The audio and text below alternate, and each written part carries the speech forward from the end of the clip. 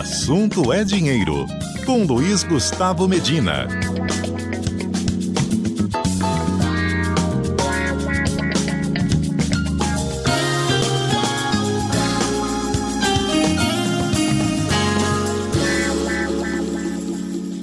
Boa tarde, ouvintes do CBN Brasil, tudo bem? Estamos aqui seguindo firmes a nossa retrospectiva e perspectivas para os investimentos com os investidores.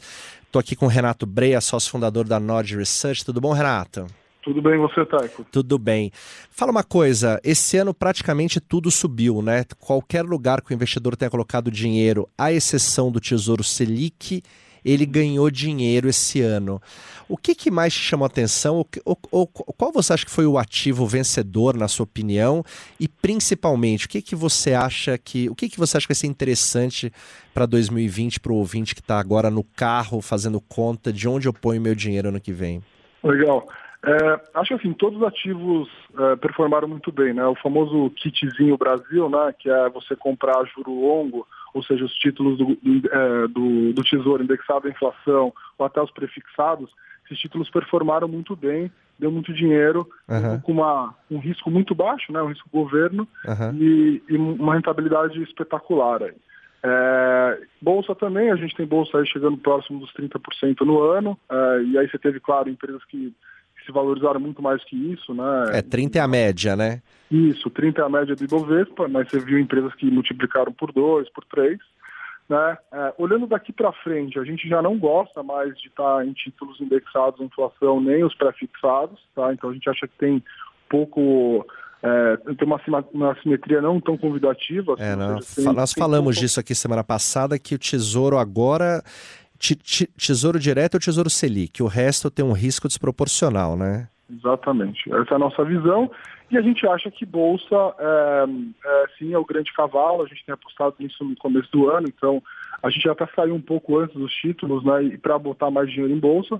A gente perdeu, é claro, a última pernada dos títulos, mas a gente ganhou na Bolsa, então daqui para frente a gente vê sim que Bolsa é a grande aposta.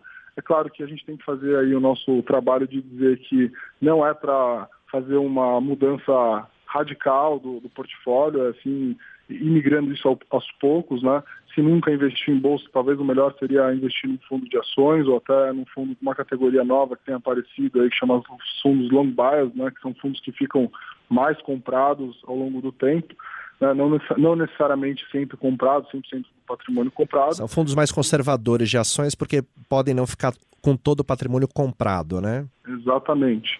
E os fundos multimercados eu sempre gostei, acho que é uma boa maneira de você colocar o teu risco médio aí da sua carteira, então, porque eles têm uma flexibilidade maior, e, enfim, vão buscar aí um CDI mais 4, CDI mais 5, por exemplo, né?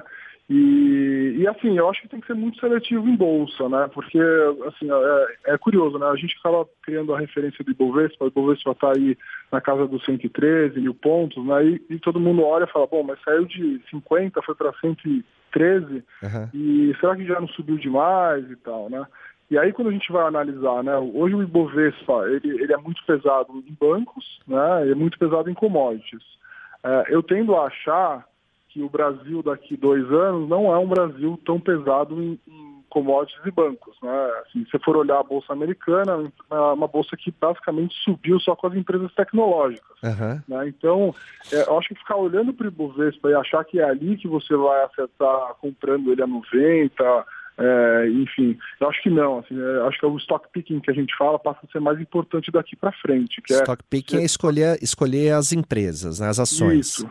Escolher empresa a empresa, né? Não comprar o índice, e por isso eu sou bastante crítico a comprar os ETFs. Acho que você tem ótimos gestores que têm um histórico bem melhor do que você comprar o índice. Um índice que hoje eu acho que é ruim e que ainda vai ficar ruim por algum tempo. Então, a gente pode ter, vamos dizer assim, a bolsa de lado os 2 próximos anos, assim, eu subindo pouco, mas várias empresas crescendo 2, 3 vezes.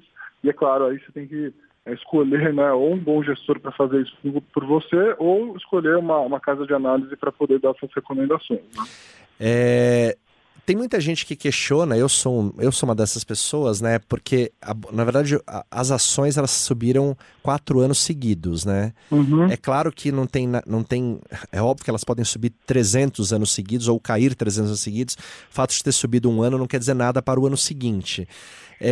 Mas vai ficando um pouco mais sensível, né? Quer dizer, tem ação que tá cara, tem ação que tá barata, tem ação que já você já tem uma prerrogativa de algo que precisa acontecer para justificar esse preço.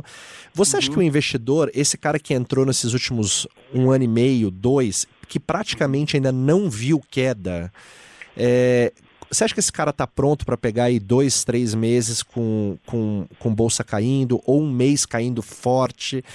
A gente conseguiu fazer esse trabalho nesse cara para ele ter um pouco ali de resiliência na queda? Eu acho que as redes sociais têm ajudado isso, né? Então, assim, o próprio FinTwitch lá, o pessoal acompanha muito. Uhum. Então, acho que isso, de certa maneira, ajuda um pouco, né? Quando o mercado dá uma azedada, os gestores, os educadores financeiros falam, olha, isso aqui é natural, é correção, isso é curto prazo e tudo mais. Por um outro lado, eu vejo também pessoas com excesso de confiança, ou seja, eu vejo também pequenos investidores que estão começando falando, quando cai eu compro mais, quando cai eu compro muito mais. Então, assim, acho que também tem que tomar cuidado com isso, né?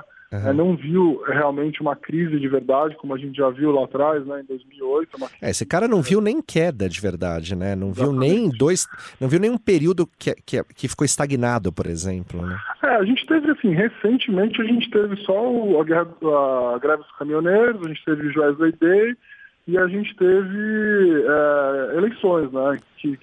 Assim, mas coisas de cair, sei lá, do topo pro fundo, coisas de cair 10%, 15%, né? Então, eu acho que o mercado está muito forte, Teco, porque isso é uma coisa que eu tenho falado muito, porque eu acho que tem ainda um fluxo local muito grande de dinheiro para ir para a Bolsa, sabe? Quando a gente olha aí os dados da indústria de fundos, da indústria de previdência, do próprio portfólio, né, do varejo alta renda, private banking e varejo tradicional, o brasileiro ainda é muito pouco alocado em bolsa. Então, eu acho que, assim, toda vez que tiver esses eventos assim, de cair 5%, 10%, eu acho que o fluxo que tem que entrar para ações, né, ele é tão forte que ele pode, de alguma maneira, preservar essas quedas, assim, ou seja, atenuar essas quedas, vamos dizer assim, né? Então, eu estou bastante animado com os próximos anos também por isso, né? Muito bem. Renato, muito obrigado. A gente volta a falar amanhã. Obrigado, Teco. Um abraço.